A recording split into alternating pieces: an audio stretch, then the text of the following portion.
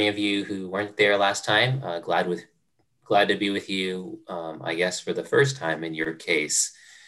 Um, Seeing that we're still in the first month of the new year, uh, I just there's a lot of things that have happened over the last 3 weeks. I just thought I would take a few moments to reflect on it and also tie it into the sermon today. Um, I'm pretty sure that most everybody is glad to have left 2020 in the rearview mirror, but less than a month into 2021, we're off to a pretty rocky start. And it's nice. We're glad for vaccines and some people getting them. My wife will get her second vaccine shot on Monday. My parents are lined up to get their first one this coming week on Tuesday. So that's good. Then on the level of our nation, we've seen a lot, right? So maybe you guys have already talked about this a little bit but obviously with what happened at the Capitol building on January 6th, with the protests turned violent in some cases, and there's a second impeachment, and there's a possible second impeachment trial. And then this week, of course, a new president was inaugurated. So we've got a new president officially. We've got President Biden and Vice President Harris.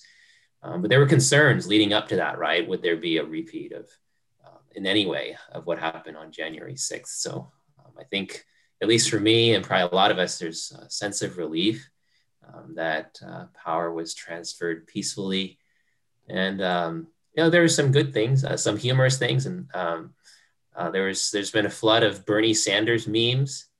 So you guys get a special treat today. Look at this. You're not going to believe this. We'll cut this out. Okay, so there we go. All right, so welcome, Bernie Sanders. Endure unto maturity. It actually kind of fits, right? Like the sermon title. Like he's enduring the cold, right? He's sitting outside at the inauguration. He's all bundled up. He's got his cheap face mask like the rest of us, and of course the mittens. So, on the other hand, we also got to hear an awesome poem by Amanda Gorman, a Harvard graduate, with some references to scripture, which was pretty neat. But as our country, and we're ourselves included, look at this, face a new presidency, there's a lot of different responses, right? So depending on who you ask, depending on their political leanings, there may be hope or relief. On the other hand, and I know people on both sides, there could be a lot of concern and a lot of anxiety. And there may be even some people that feel a little bit of both. But I think, thanks be to God that as believers, we have his word, and that our standing before him and our calling, it remains the same. So regardless of who the president is, Jesus Christ is the same yesterday, today, and forever. That's what Hebrews 13:8 says. And we know that the gospel of our salvation and God's word, it still stands. It endures. Everything in his word is still there. It is still true. It is still valid. All his promises will still be fulfilled. God himself is the same. He hasn't changed. His love still endures. If his love endures forever, then that encompasses anything that we would ever encounter, anything that we would ever encounter in this country with the changes that might come. Nothing can separate us from his love. And certainly a change of a president can't either. And even more specifically, God is the one who ultimately and sovereignly sets up kings and removes kings. And if he does that with kings, then so how much more so with presidents? We could say that he removes presidents and he sets up presidents. But even more importantly than that, he himself is king. He is the King of Kings, and his kingdom will stand forever.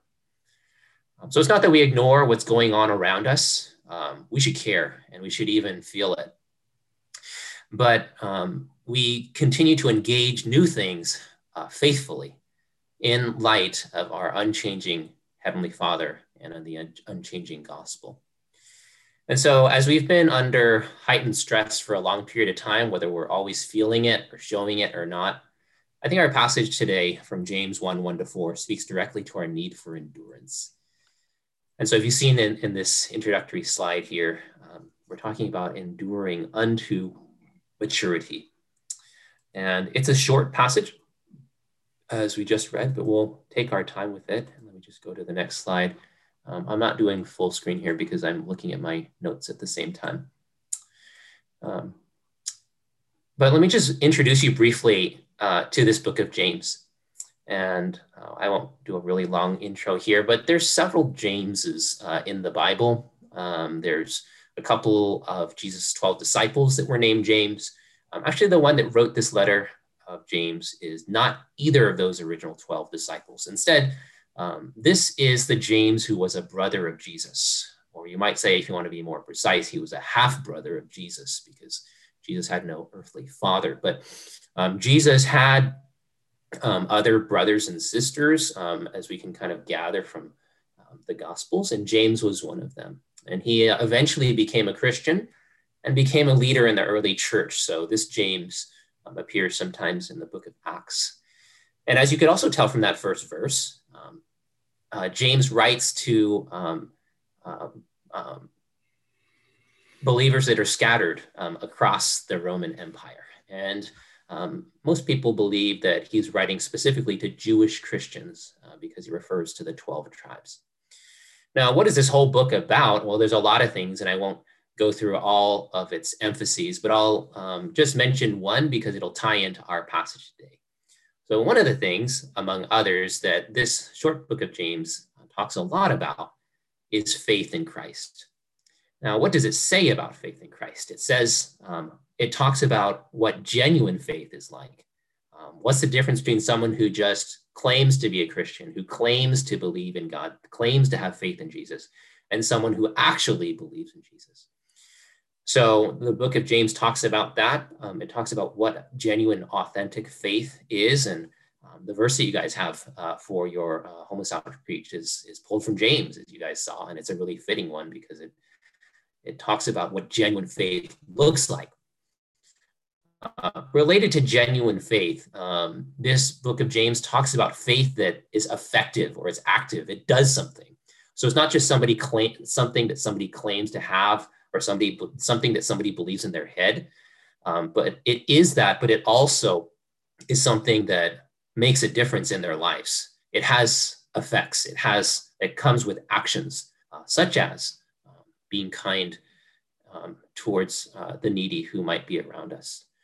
And yet another angle on genuine faith, which ties more directly to our passage today, is that James talks about growing faith, maturing faith, faith that's being refined, faith that's being tested, and faith that will ultimately receive an eternal reward. So with that in kind of big picture in mind, you can kind of appreciate more what James is saying in this particular passage that we have today. And so going directly to verse 2, James says, "Count it all joy, my brothers, when you meet trials of various kinds." So we're going to do one verse at a time. And the first thing he gives is a very direct instruction to count it all joy, my brothers and sisters in Christ, when you meet trials of various kinds of difficulties and challenges. You know, to this day, when I read this verse, there's still a sense of shock when I read it.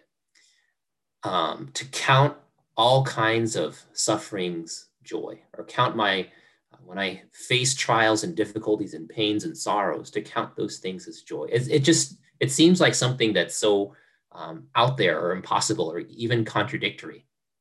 It's like, am I really supposed to count all of my trials and sufferings, stresses to be joy?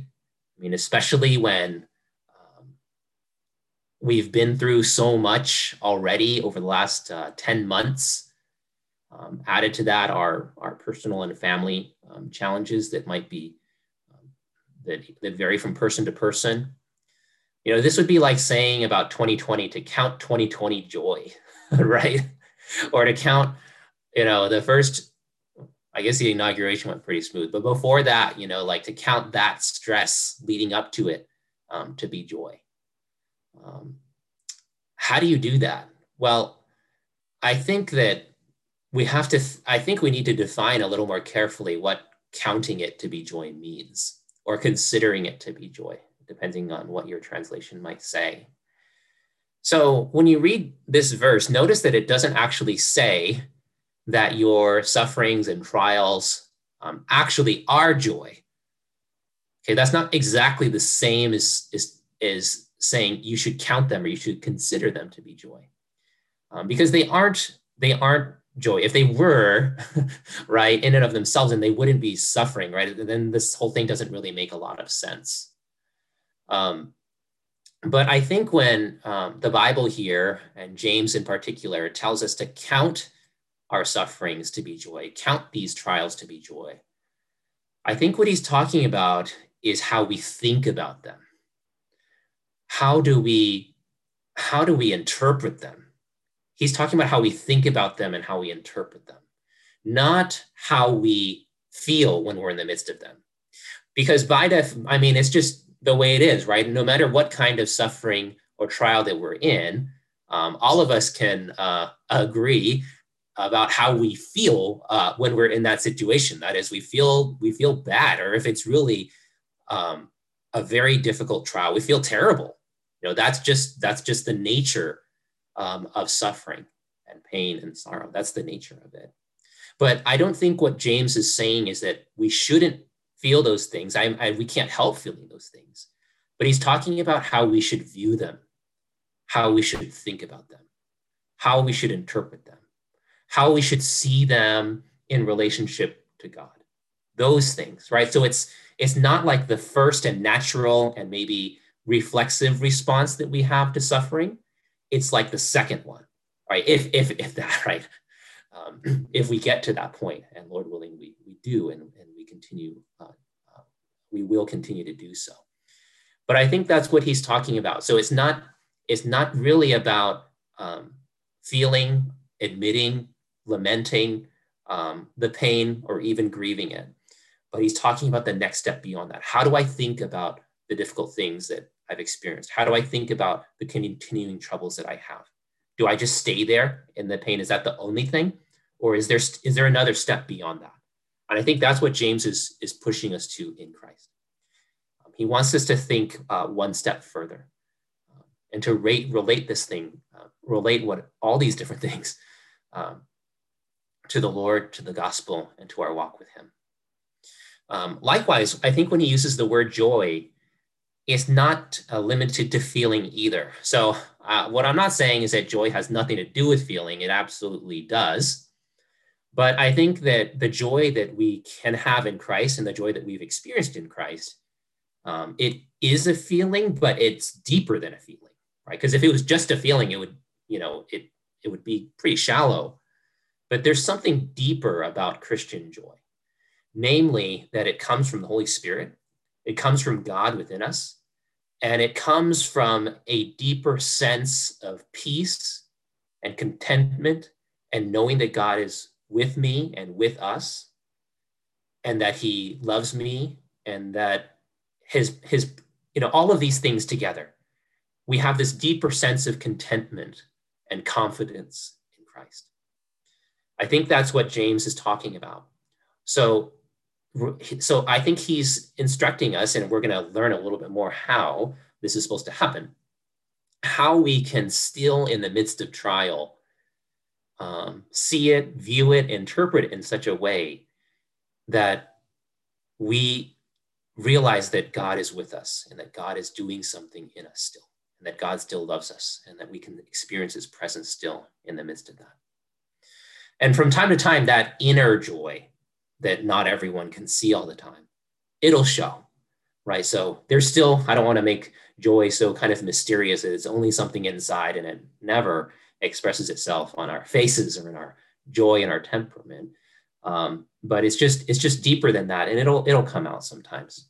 It may not always be that obvious, no matter which one of us we're talking about. If you get woken up in the middle of the night, you're not going to show a lot of joy. That doesn't mean that you didn't have joy the day before, you won't have it tomorrow. But that's just the nature of being human and needing sleep, I guess. But I think that's the main point of what James is getting at here in verse 2. And he's going to explain to us how this can happen. because this can still feel like something that's so difficult and like hard to wrap our minds around. Like, how can I look at my sufferings in that way? Well, let's look at the next verse.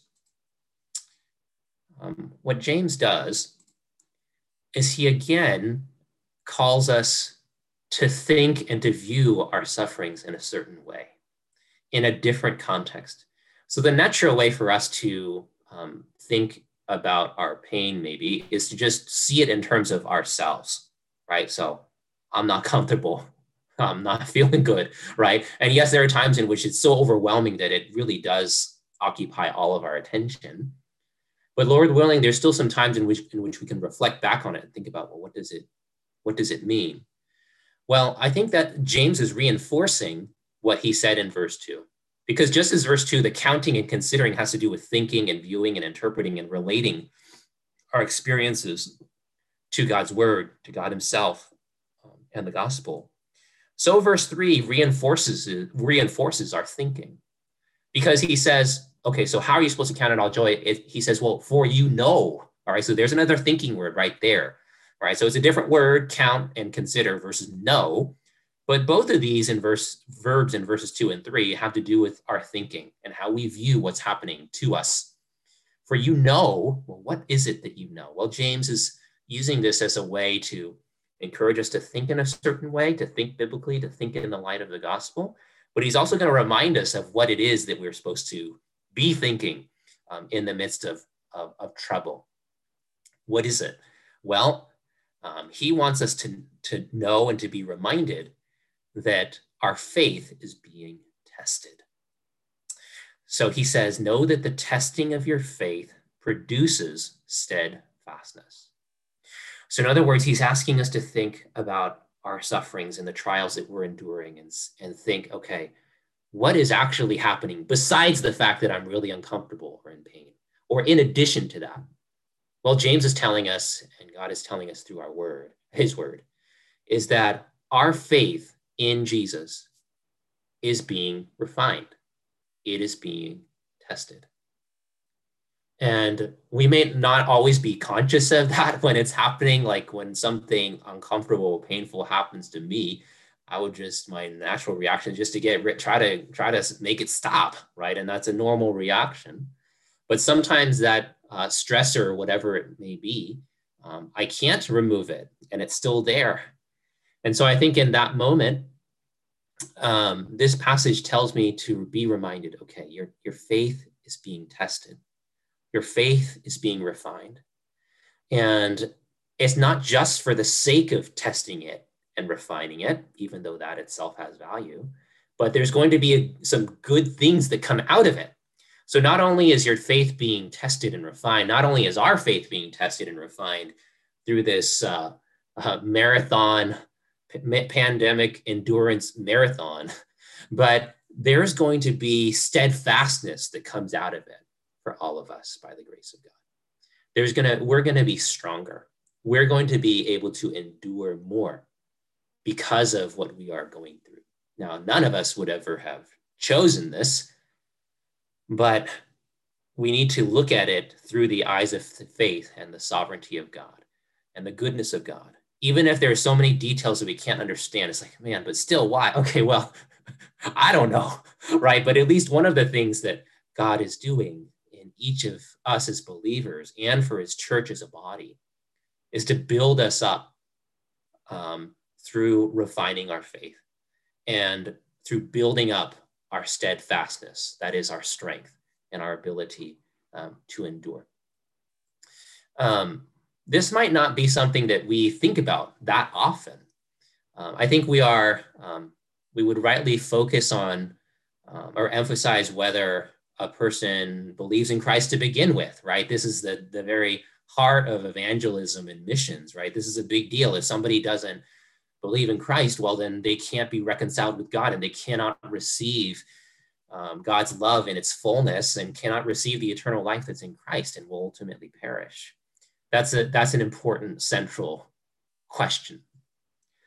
But just for this passage's sake, that James is talking to Christians here.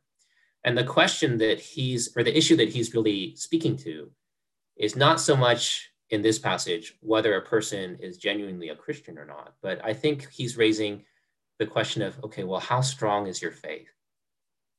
How much have you endured? How much can you endure? Because as we're going to see in the next verse momentarily, part of God's work in us is not only to save us from our sins, but also to make us more like him, even to make us perfect. Well, if we're going to be made perfect in Christ, not in this life, but eternally, then we're going to have to grow a lot, at least for me, from the time that we believed in Christ until the time that we meet him. That's important to God, that we grow in Christ, that we mature. And in order to mature, we have to build up steadfastness. We have to be able to endure more.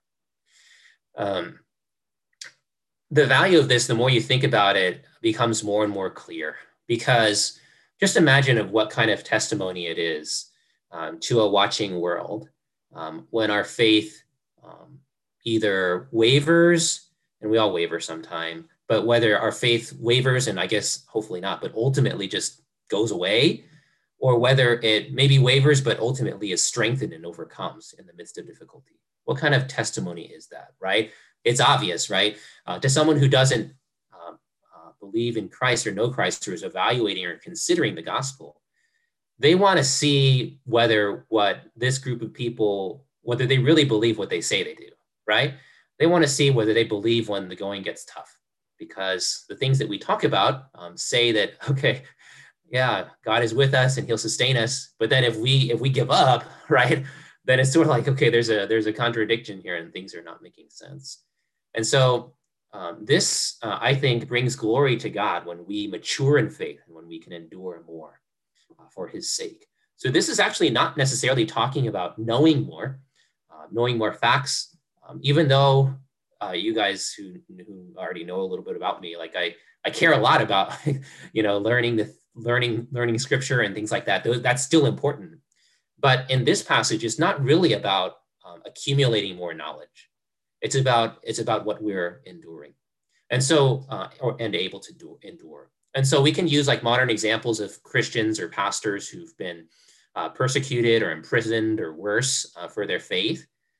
And the kind of testimony that bears to the world, to the society, even to the invisible realm, is really powerful, because it's a faith that's been refined and that is still standing, that is still enduring, and that is still steadfast, even though there's so much challenge around them. Another thing that comes out of this whole process of us going through suffering and needing to endure is that we get stronger for the next one, right?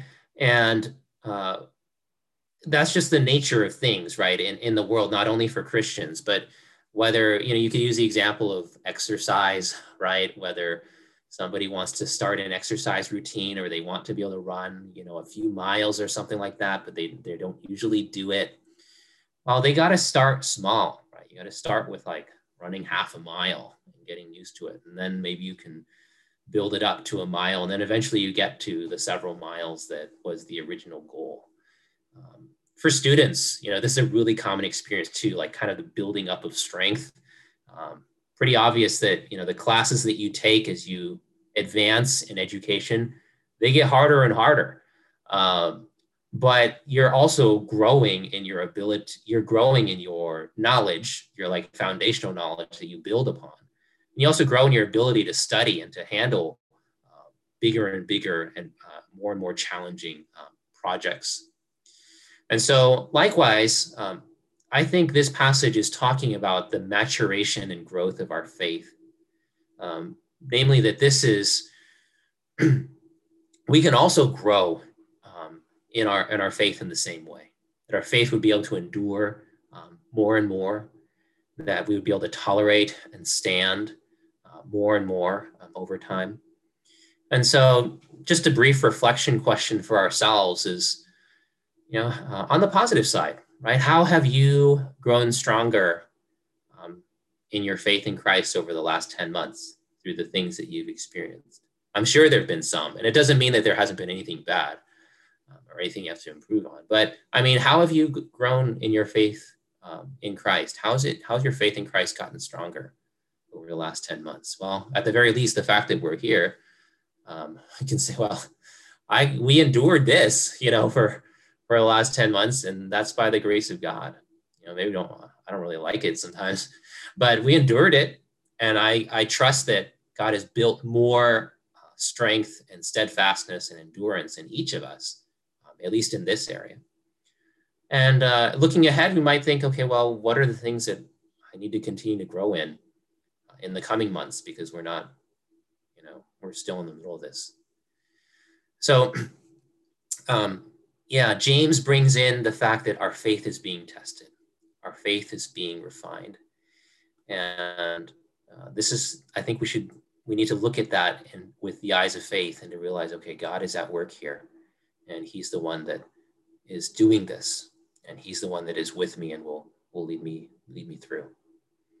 Let's look at one more related slide here. And of course, this is the next verse. I lost my Bible verse just a second. Okay. Yeah. So then there's another step, namely that let this endurance or steadfastness have its full effect. This is verse 4. So you may be perfect and complete, lacking in nothing. So not only is our faith being refined, and not only are we building up our endurance in faith, our faith is getting stronger, but if this process is allowed to run its entire course, ultimately, we will reach perfection.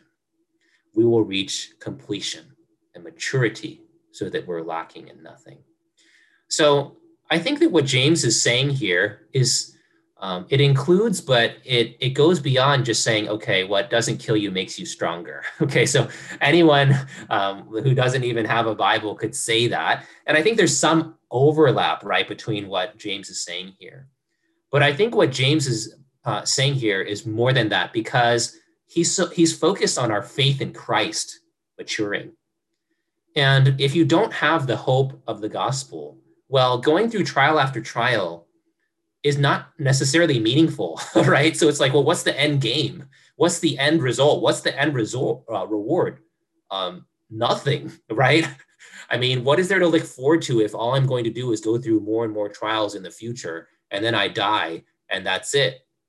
So I think that this passage in James is actually a lot more hopeful than only saying what doesn't kill you make you stronger.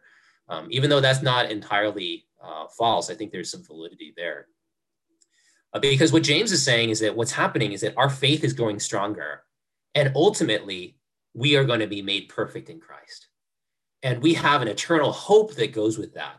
So the future for us as believers is not just like trial after trial after trial after trial, and then we die.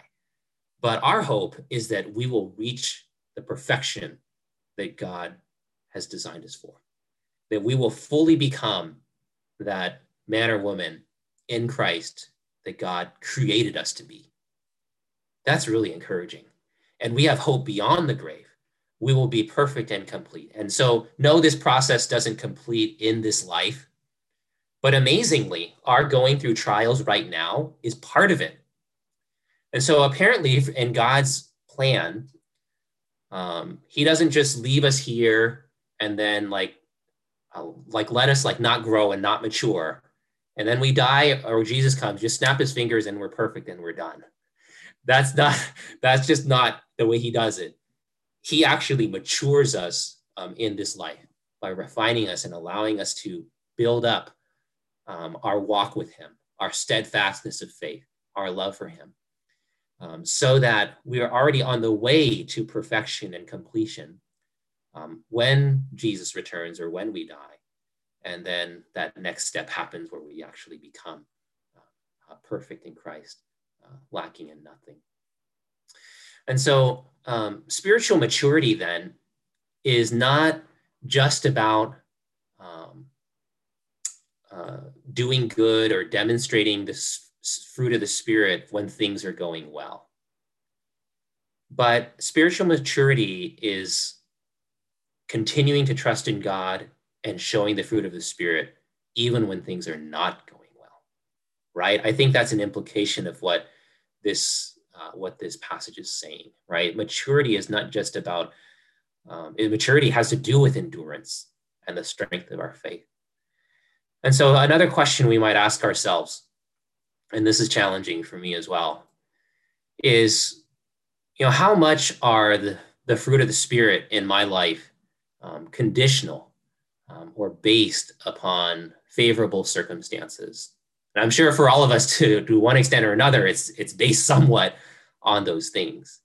But that becomes, an area for growth for me and for each of us. Okay, what is it that I need to be able to endure more of in Christ and still show forth the fruit of the Spirit, still be loving and patient to others? What are those areas for me?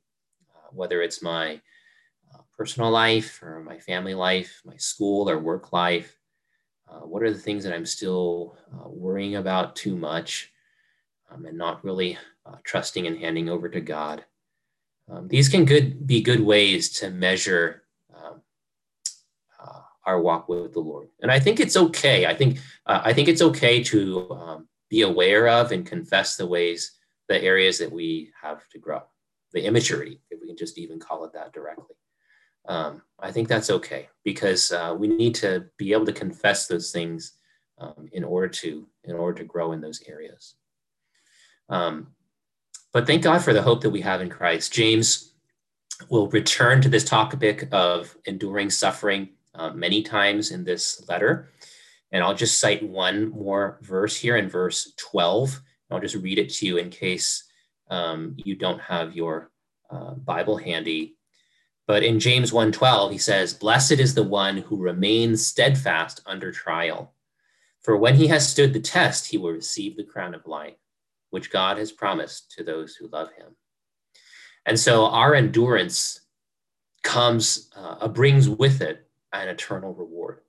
If we did not have the gospel, if we weren't Christians, our endurance wouldn't have a reward. You could endure a lot, but apart from Christ, there's no reward. In the end, there's no end goal. There's no end benefit at the end. But for us as believers, thanks be to God and the gospel of salvation and the resurrection of Jesus, we have this promise that we will receive the crown of life, an eternal reward, eternal life in all its fullness. So James then calls us to endure unto maturity and to look at the things that are uncomfortable or painful for us in our lives as what it really is: God refining us, testing us, strengthening our faith, building up our endurance, so that we might slowly, step by step, get closer and closer to the perfection and to the destiny that he has for each of us as his sons and daughters. So let me pray for us, and then we'll move into the last part of our service. Father, we thank you for this time in which we can consider your word together, for the many sufferings and trials and difficulties in our lives. We ask for your mercy. This passage gives us a challenging instruction. Help us to look at these unpleasant things in our lives as you refining us, and and recognize that you are building up our walk with you, our faith in you, our strength and our endurance in Christ. And Father, to know that you are actually leading us forward closer and closer to the perfection that is your will for us and is our ultimate destiny in Christ. Father, for the areas that we need comfort and strength, Lord, we pray, and healing, we pray that you would give those things to us. Help us to bear witness to those around us of the truth of the gospel through our endurance of suffering and trial. In Jesus' name, amen. Amen. Thank you.